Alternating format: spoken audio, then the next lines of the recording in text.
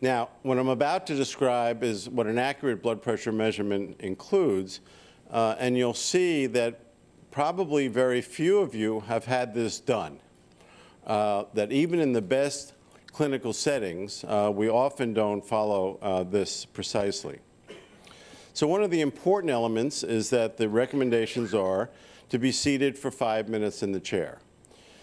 So that doesn't mean you've just parked in the parking, you're late to your appointment, you parked in the lot, you race up the elevator, you get there, and you take your blood pressure. And that would, all of these findings, by the way, falsely elevate the blood pressure and are making you more likely to be called hypertensive than you might be.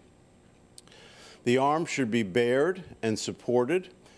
So having a blood pressure taken with your clothes on is necessary, depending on the physical setting of some offices, but it increases the blood pressure a little bit. Talking is one of my personal favorites, because that will increase your blood pressure. So when the nurse is taking your history at the same time as he or she is taking your blood pressure, that is not an ideal circumstance.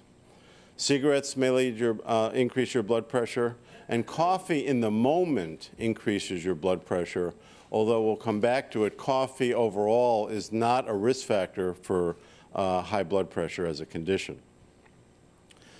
One of the most common errors is a cuff, a blood pressure cuff that's too small. So it's very important that you read the cuff size and make sure when you place it on that you're following the appropriate circumference to get far enough around your arm. For most adults, certainly most middle-aged and older and young old men who have average muscle mass, then a small cuff is too small. And for anyone who's overweight, including about 2/3 of women, a small cuff will also be too small. So about half or more than 3/4 of patients need what we call an intermediate size blood pressure cuff. So one of the things that people make mistakes on is when they purchase machines for home measurements, the cuffs that come with many common machines are too small. Similarly, when you get your blood pressure taken at a health fair or at a pharmacy or in a machine, for example, again, unless there's attention being paid to the size of the cuff, you're at risk of the cuff being too small.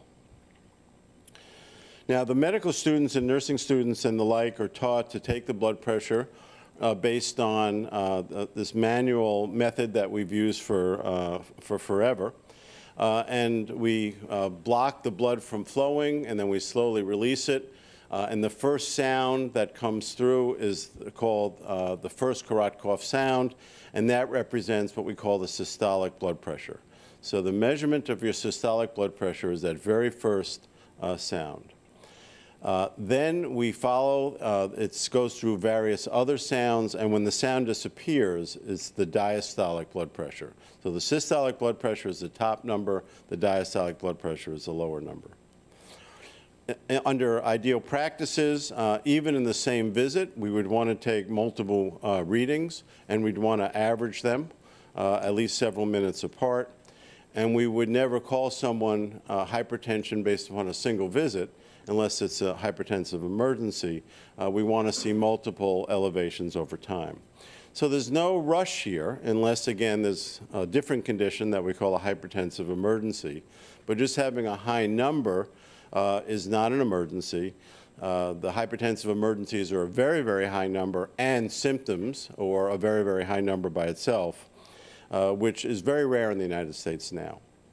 So most of the time, someone will tell you your blood pressure is high, and that's just a nice observation, but it doesn't necessarily in and of itself mean that you have the condition we call hypertension or need treatment.